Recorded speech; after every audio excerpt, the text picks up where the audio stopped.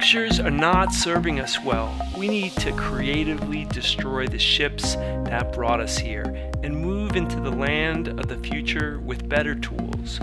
Tools that keep us safer and healthier, that create more wealth for more people, that foster more intimate and rewarding relationships.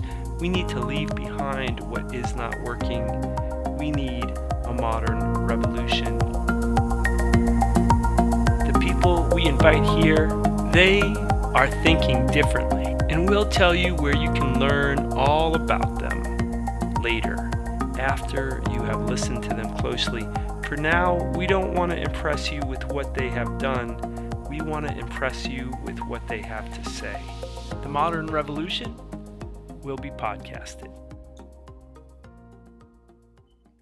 Okay, well, welcome to the Modern Revolution.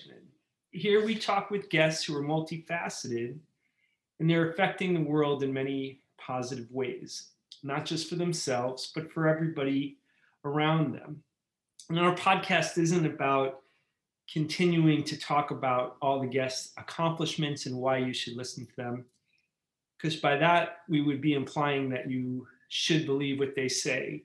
And instead, we're asking you to listen to them and see how it resonates with you. And if they resonate with you and you want to learn more about them, we'll obviously direct you to places that you can find them. But we feel like today's guest is a modern revolutionary and deserves your attention. So welcome, Lisa Kilgour. We're very grateful you took time with us. Thanks so much for having me, Peter. Of course.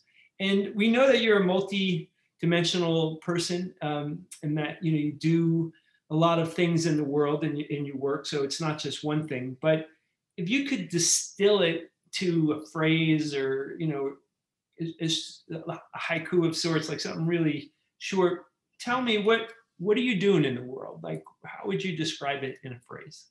I help people reconnect with their own body and their own inner wisdom, and the path that I use is through food. Okay. So I use what they eat and how it feels and what body symptoms you feel as a guide to reconnecting. So you're finding in the world people are disconnected from their true selves, I suppose, and you're looking for a vehicle to return them to that integration. Is that fair? Absolutely, because the media tells us, and many health experts tell us to listen to me, I will tell you what to do. And what I've seen in my work, 13 years in, is that our bodies already know. Our bodies know exactly how they want to be fed. They know exactly what they need. And we just need to open up and understand. And if we're always taking someone else's opinion about our body, then we're losing out on a set of wisdom that is there for our taking. So that really leads us to the primary setup question, which is, you talk about the media in that, and you talk about maybe a not understanding of like people's own relationship to their experience. For example, what does their food really move their body in which direction? So if we were going to talk about what problem you're trying to solve in the world, tell me about what problem in the world you're looking to solve. I'm looking to solve the amount of headspace that dieting and food questions and food insecurity, like that, just the insecurity of knowing what you need, takes up in our brain. I'm a woman who has lived my entire life inside the dieting culture, and it takes up so much mental space. If I gain 5 pounds, it takes up so much mental space. And that if we can free that up, we can put it to something so much more useful, because that space isn't useful. Dieting culture isn't making us healthier. We can see that in the research. We can see that in how healthy we are today versus where we were 100 years ago before it was so prevalent. And so by reconnecting ourselves to our body, we free up space to do more good stuff in the world. When we take care of ourselves, we can take care of each other better. So, I mean, that's an interesting point of view when it comes to headspace, right? And so when I hear you say that, so I'm curious if I was to paraphrase it back for you. I mean, it feels like you're saying to people you're spending a lot of energy counterproductive to your own interest, like you are wasting all of this concern and anxiety about things that you should be focused on elsewhere. I mean, how does that, is that an accurate understanding? I mean, how Yeah, close am yes. It's I? Okay. absolutely accurate. I also want to bring in some kindness to it because it's Yeah, not our, I don't believe it's our own fault that we're doing this, that this sure. is how we've been trained for a long time, that our parents were trained this way and our grandparents were trained this way. And so to look outside for food advice instead of looking at your family and yourself, that is a shift that makes a lot of money for food Right. manufacturers and Yeah, makes a sure. lot of money for a lot of health experts. And it is counterproductive. And we can see that in both our health and wellness right now, our mental health, as our levels of anxiety, but also our physical health. The levels of chronic illness that are happening right now is Right. showing what we eat, what we've been told to eat isn't working. Yeah, I mean that I have a I have a relationship to the idea in the athletic community, and I feel like there's, if it comes in a bag, a box, or a can, you have to pause and evaluate what you're being sold. And the athletic community is a lot of, it's like the apothecaries of old. Take this powder and take this, whatever. And I'm not anti-technology. I'm not anti, like, you can do things better than not, but um, when I go around the farmer's market and I can recognize the food as food, I like Michael's Pollan's definition of real food. Like, if your great great grandmother would recognize it as food, eat it. And if you don't, if she wouldn't, it's probably something to at least be suspicious of.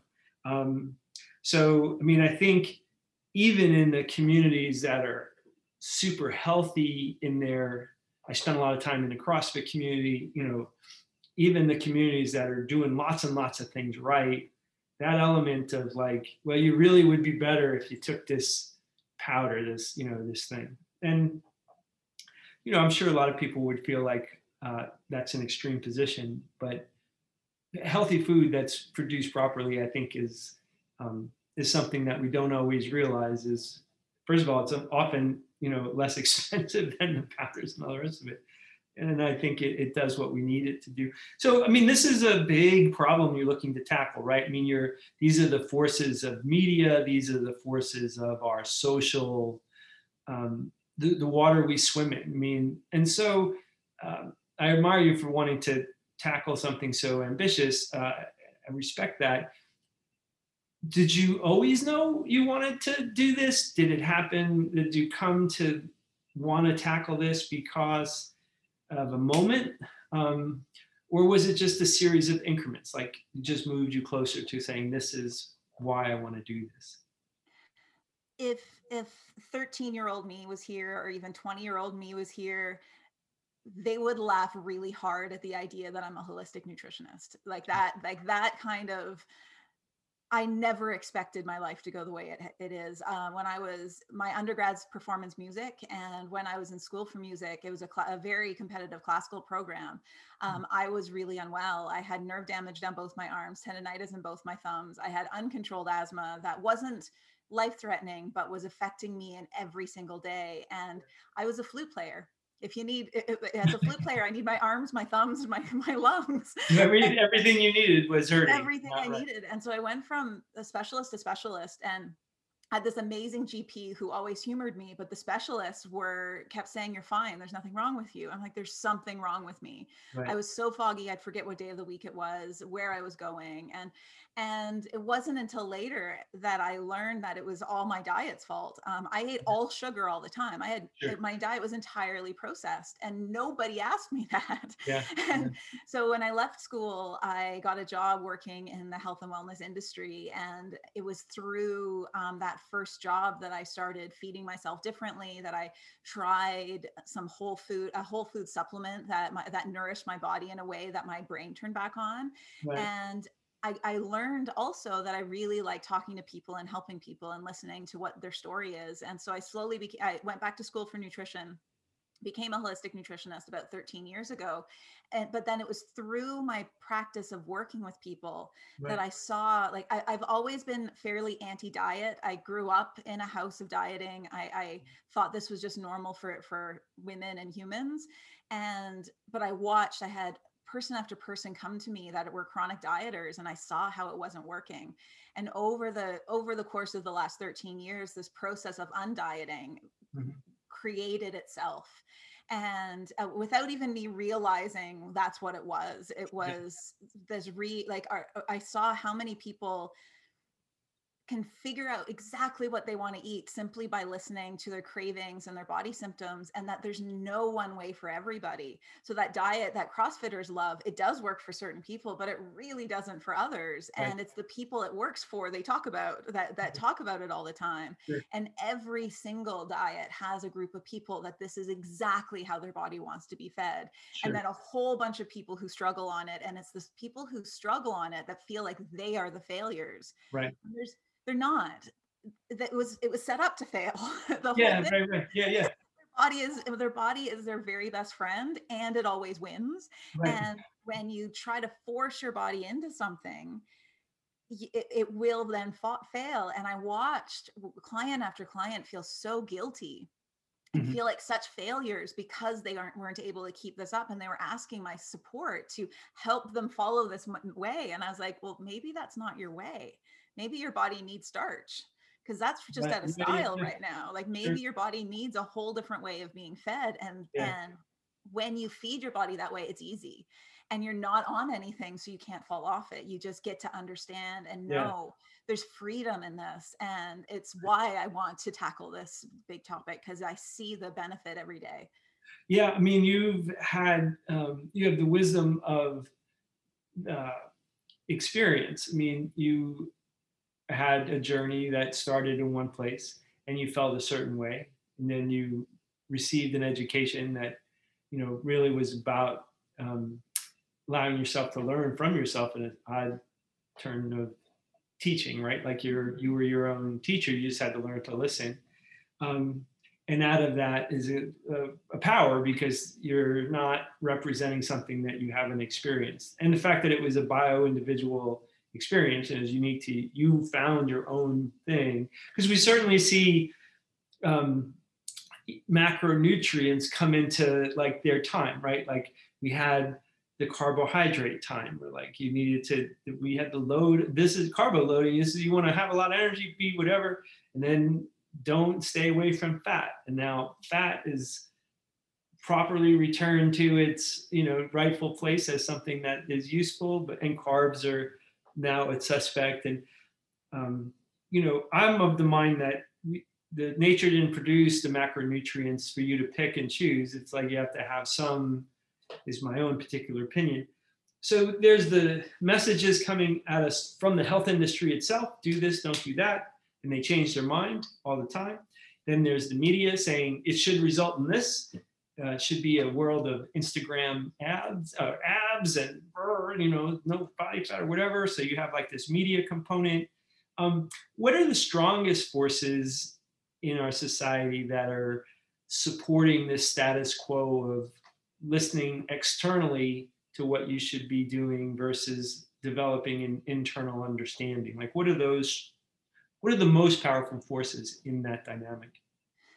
I think that every health expert, they are giving advice because they want to be of service. And even if I disagree entirely with the advice that they're giving, I firmly believe that every health expert is in it because they love it. Yeah, yeah. What is happening on the outside? And I'm a big fan of Michael Pollan too. And so Michael Pollan teaches us about the pressure of lobbyists, the pressure of the almighty dollar. And when we actually look into where does this health advice come from, it comes from um, big food, big pharma, big agriculture. They are pressuring the government to change how they speak about things. It was it was the beef lobby who said, no, you can't say eat less beef, you need to do it in a different way. And so they shifted it to eat foods with less saturated fat.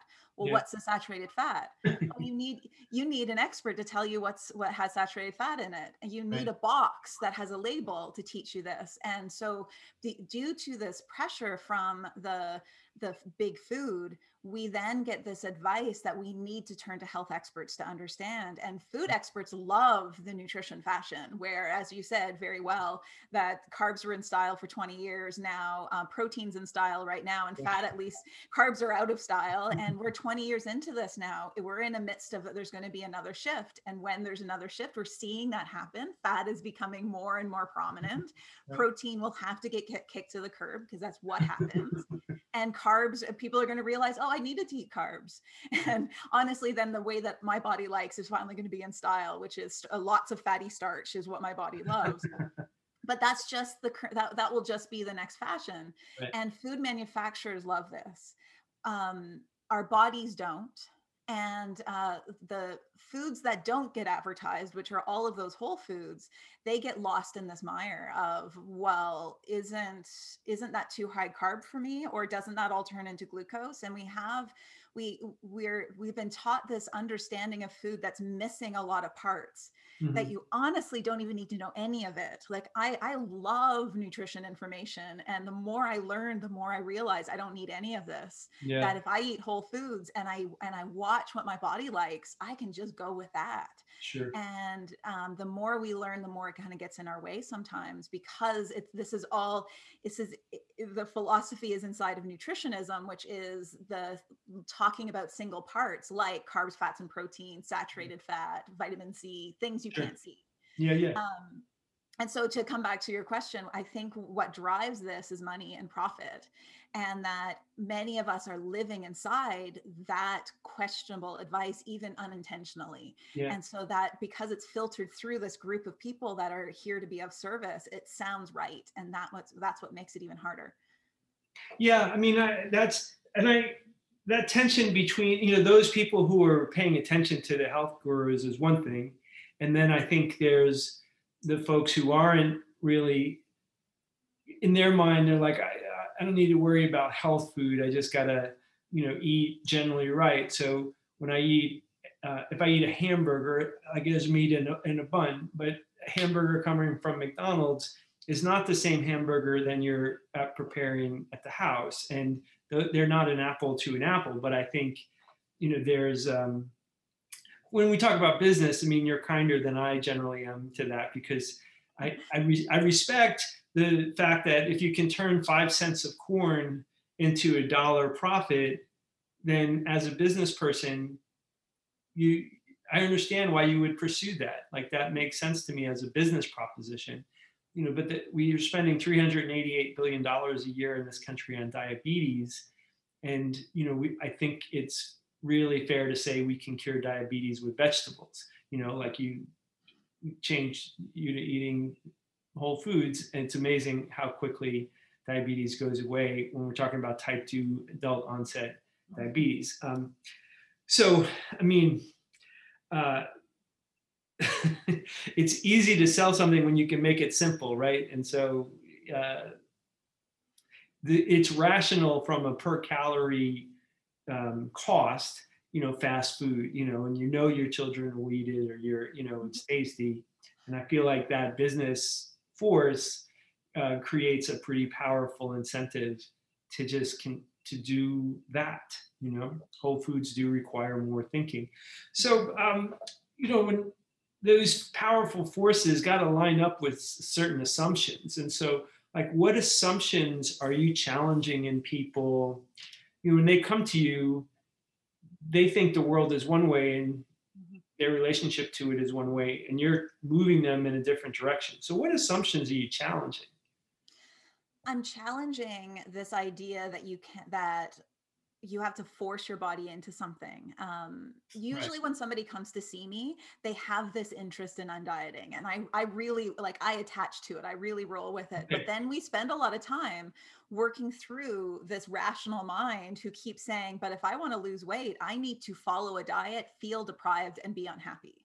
That the fact that I like what I'm eating is it can't possibly be okay. Yeah. Right. And like, I honestly have this conversation many times a week with people where we just simply say, like, being satisfied after a meal, and like I watch them talk about their favorite foods and their eyes light up, and then out comes this conversation of, but could this actually work?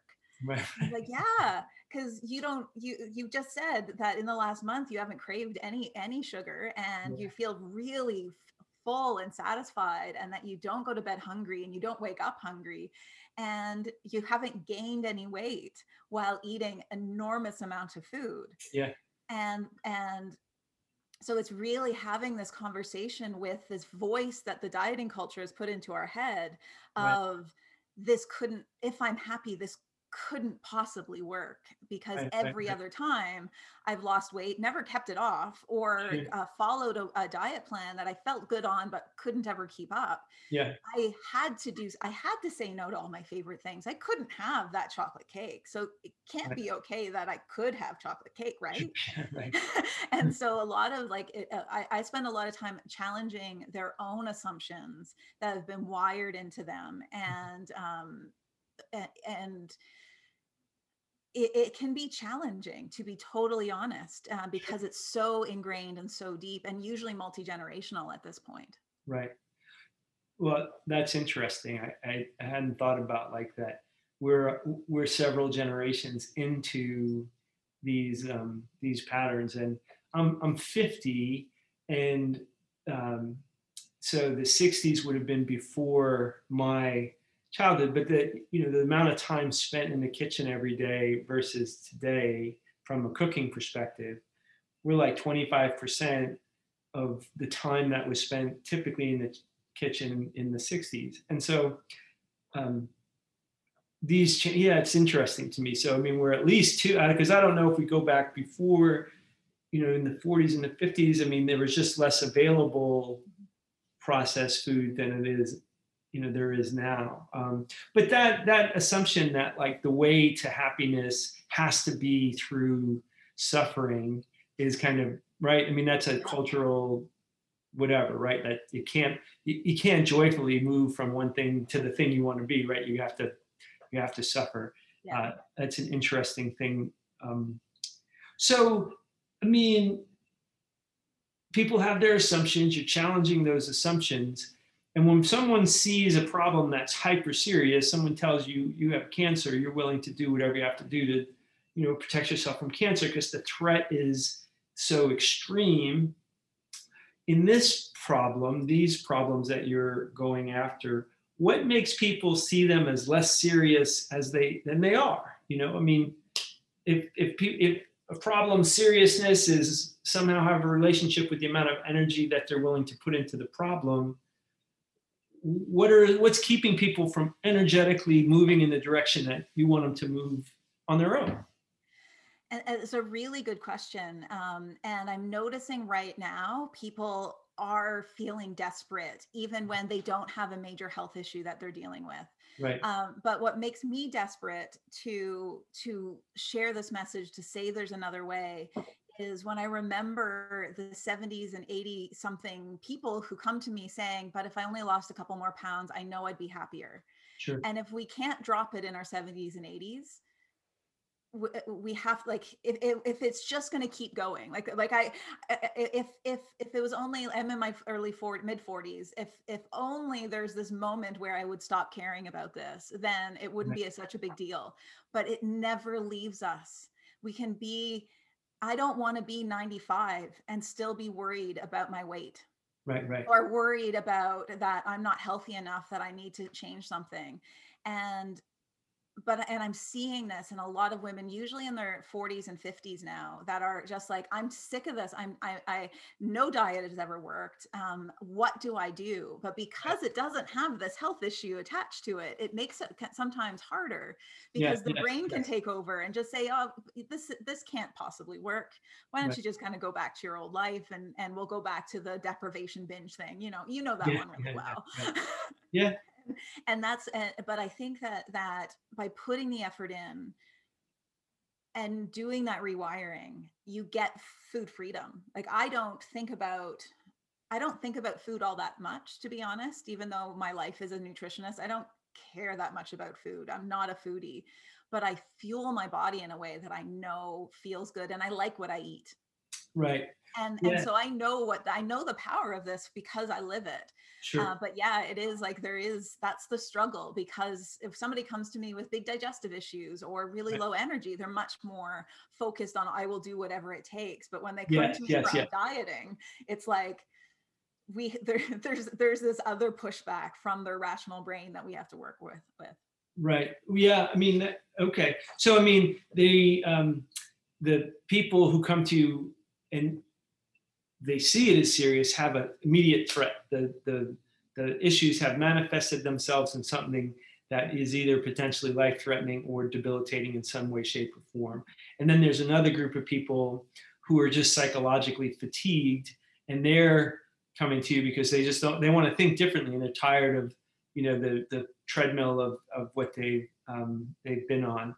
And then, I mean, when you think about the people who aren't finding you, who should find you, um, like, why are they not, uh, why aren't they coming to you? Like, what is it about their perception of how they feel? The people who should be with you who aren't, right? So Yeah. they may not feel very good, and they don't know why, Mhm. and they're not aligned with their own self-interest in terms of their behavior as it relates to fueling themselves and what they would like to feel like. Like, why aren't those people finding you? What's blocking them? There's usually two issues. So I have a lot of people that follow me in the periphery. So they'll come to every webinar, and Okay. they'll read every newsletter, and I see their names popping up. I even have a group program, and they hang out there too, and they don't say very much. And Right.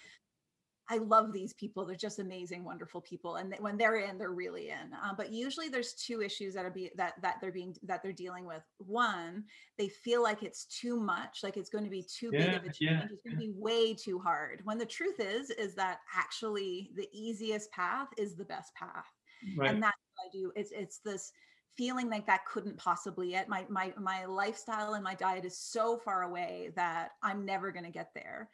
Or they don't believe easy could possibly work, that in their experience it's either all or nothing, black or white, and they that this idea of easy, of small changes, of finding the path, Yeah, of yeah, understanding your body just couldn't possibly work. right. But they believe it enough to stay in the periphery. So it's like, I'm just waiting for that like thing to click, and then they'll come in.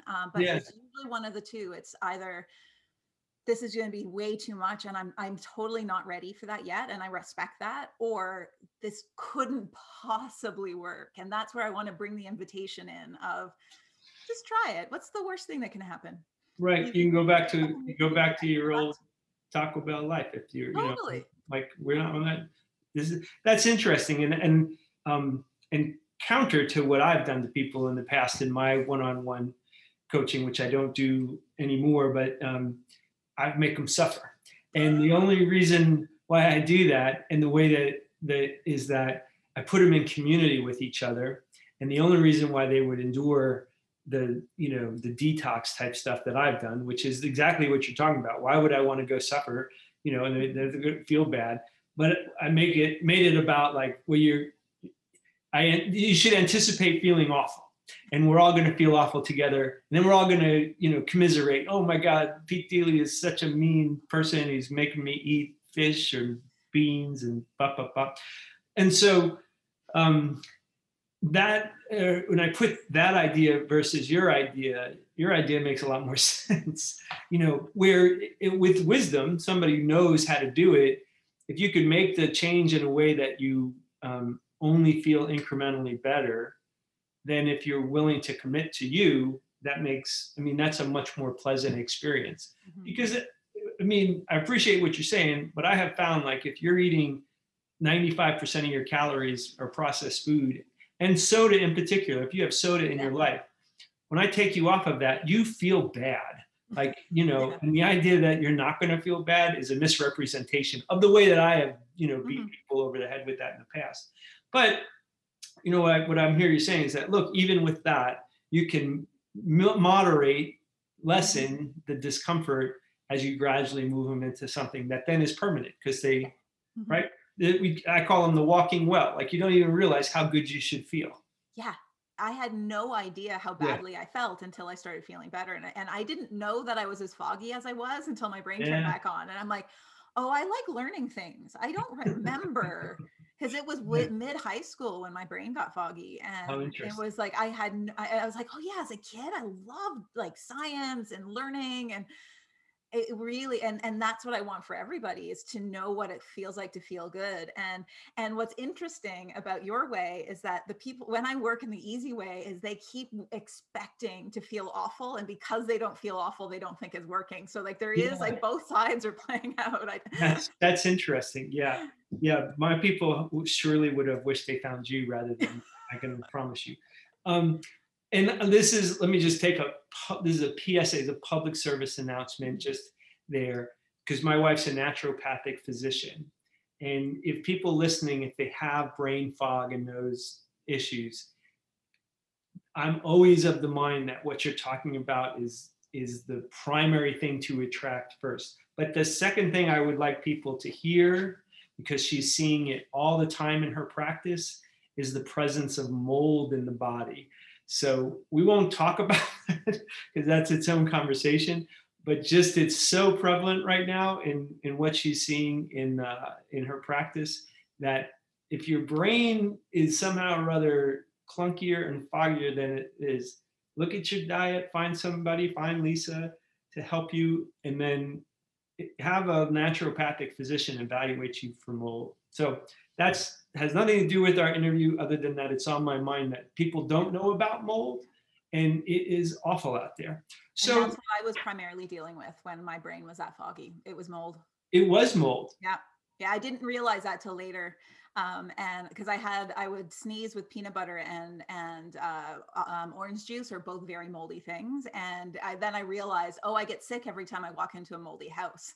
And so I was just ripe until once I killed the mold off, I felt a lot better. Can I ask what you take to kill them? What you take? I was doing it I didn't work with a naturopath at the time because I just was really trying to figure out what's going on. And so I just used oregano oil. Yeah, I overdid it, but it works really well, sure. and it stopped me from being so sensitive to mold. I also had to take out moldy foods for years. Like it was years and years and years before I could touch peanut butter again. But once I got my mold under control, it was okay. Wow. Well, that's just, I mean, that's fascinating to me Mhm. because uh, her practice is called On Being Well. It's in Chandler, Arizona. And she does patient care and she does corporate health and wellness. The prevalence of what you just described, I almost, I don't want to be dramatic, but it almost feels like it's at epidemic proportions. And it's just it's interesting to me. We live in the desert, and it's the desert's not absent mold, but I'm from New York, and all of those damp Mhm. basements that I was in as a kid, and all that stuff. Yeah, I'm Um, from the East Coast. yeah, Originally, it's I live in the Canadian desert now, but and my body right. loves that. But I'm from very very humid, moldy areas, and that's why I was Yeah, so full. Mhm. yeah. That's interesting to me. Well, when we talk about like moving in the direction that you're describing, what's a small behavioral change that a person could do to align themselves with this vision that you have of if you understand what your body needs and you give it what it needs, you will Mhm. move towards optimal health. What is without engaging you as a mentor professional, without having a contract with you, what's something they can do on their own? There's the fastest path is to be be aware of how food makes you feel. Simply noticing when you eat this, do you like it? Does your body like it? Like, when you start really tuning in, you start to feel like your body lights up when you eat it. Like I actually have like a food happy dance when it's like, I don't even notice I'm doing it. But at first, all you're doing is, does this food feel satisfying? Do I stay full afterwards? How is my energy afterwards? Right. That information you don't have to understand right away. You don't have to understand why one meal makes you satisfied and the other one doesn't. Just start paying attention and you'll start noticing, Yeah. oh, I really need this in my lunch, or I need this kind of food in my breakfast. But if that feels too overwhelming, because it can feel almost too, we have so much trauma and emotions wrapped around food that Mhm. sometimes that can be overwhelming. And so if that feels too overwhelming, the other way of doing it is simply focusing on adding. Add one more serving of fruits and vegetables Yeah. tomorrow. Yeah. That's it. Let it squish out something. So Shoot. I'm a squisher. So Yeah. if somebody has a really high sugar diet, Right. my first thing is, let's start eating more fruit. Right. So before you eat that cookie in the afternoon, have an Yeah. apple Yeah. and see, do you even want that cookie? Right. Let's squish out some of that. Yeah. And when you eat more fruits and vegetables, your body likes that. It's full of nutrients and you start feeling better. And then you're attracted to more fruits and vegetables and it just tumbles forward. But my challenge to people, especially if they're starting with zero fruits and vegetables, is once a month, add one more serving of fruits and vegetables. And Yeah. by this time next year, you will be at 10 and you have taken 2 months off. Yeah. And Yeah. just Yeah. by this, like, and you could stop at 5, you're going to feel great at 5. Yeah. Right. and Right. and if like that would make the biggest difference in a year, to just like get down pat 5 servings of fruits and vegetables every day. Like your whole body health will be feel so much different with that little change that can be done over the course of 5 or 6 months. Yeah. I like that a lot. We talk about that a lot in terms of crowding out. Just let's get, and adding is so much easier to talk about and psychologically digest, when rather than telling you you can't have this or that. So I think that that's a wise approach. That self-awareness is not always easy for people. I mean, do you have people journal, or do you like? Journaling is really helpful. uh, What the process of undieting can bring up, a lot of emotional work, and sometimes we need to get some extra support with that. But journaling is a really great way to just help with that rewiring of your yeah, brain. Of like, I'm focusing on getting stronger. That's my yeah, focus, yeah, not necessarily not losing weight. Or right, it's okay to eat sweet potatoes. Like writing those down can really help with that process. But it can be emotional work, and work, but getting to those emotions is that core root. And when you can work through them and understand them, it makes eating so much easier. yeah, yeah. It's interesting because I spend a lot of time in terms of my own mental space, right? I am one of those people thinking about food. I'm a foodie. I love to eat. I get a lot of pleasure out of it. I have a very keen sense of like what is healthy for me and what isn't. And yet, and eating like what you're eating now is a vote for how you're going to feel later, right? Like you're voting for how you'll feel later. So that being said, all the time though, I'm like, boy, I'm really feeling fatigued. And when I ask myself why I'm feeling fatigued, I'm like, what did I eat 2 hours ago? you Yeah. know, like for me, if I eat a bunch of beans, and I like beans, at noon for my lunch, at 1:30, I'm wrecked. Mm. But I do it frequently. Like I have self-awareness, but the flavor kind of, and so I Mhm. make deals with myself all the time. Like, well, at least eat like organic good beans, like make them yourself. But I think that's wise, like your gentle, persistent approach with people. Like, hey, in a year from now, that time's going to pass anyway. Why don't you have 10 more servings of vegetables in your life? And all you got Yeah. to do is add one a month. That's a pretty reasonable ask. Well, I know you've done a lot of different things and probably been recognized for many things over time. But if you're going to pick an accomplishment, whatever that might be, it could be an external affirmation or something between you and a client, or whoever. I mean, when people think of you, what accomplishment would you want them to think about? Oh, that's a great question. I've trouble, like, I don't spend enough time inside accomplishments. I think I would like them to remember the bravery it took to still be here. Yeah, And nice. because starting a business as a health practitioner, not necessarily the easiest thing. Right. Keeping going, not necessarily the easiest thing. Yeah, And like today I can say, well, I have a published book and I have a TEDx talk and I have these things, but yeah, they happened slowly over 13 years and they never felt like they were all just like a part of the work. yeah, And so I love the work I do. I'm so grateful for the courage I had 13 years ago to move across the country and just start and just kind of dig in for 3 years and not really put my head up and just like do what needed to be done, because yeah, that got me to where I am now. yeah. That's wonderful. I mean, bravery and courage is embedded in many people's lives, and they're not always self-appreciative of their own bravery, their own, grit.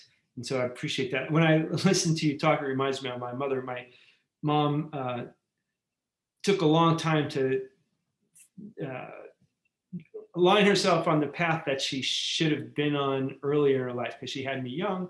Um, and as she worked her way through many things, she became an English professor. She's a very accomplished poet. She's been the professor. She received a congressional reception for being like the best community college professor in the country. And she's all kinds of awards and things relative to her writing. But we would joke about like, well, when they write her biography, they'll say, and for 20 years she got up and wrote at 4 o'clock in the morning to 6 o'clock in the morning because that was the only time she had to do it. And then, I mean, they'll take this long grind and it'll be, one sentence, and then they'll get on to all the stuff that's sexy. Um, well, let's say somebody listens and they want to find you. So where should they learn about you? So first, I have a book Okay. called Undieting, and so this takes what we've talked about today, including the food politics. It distills it down to a step by Right. step. You can get this any online retailers. It's also available at Target in the U.S.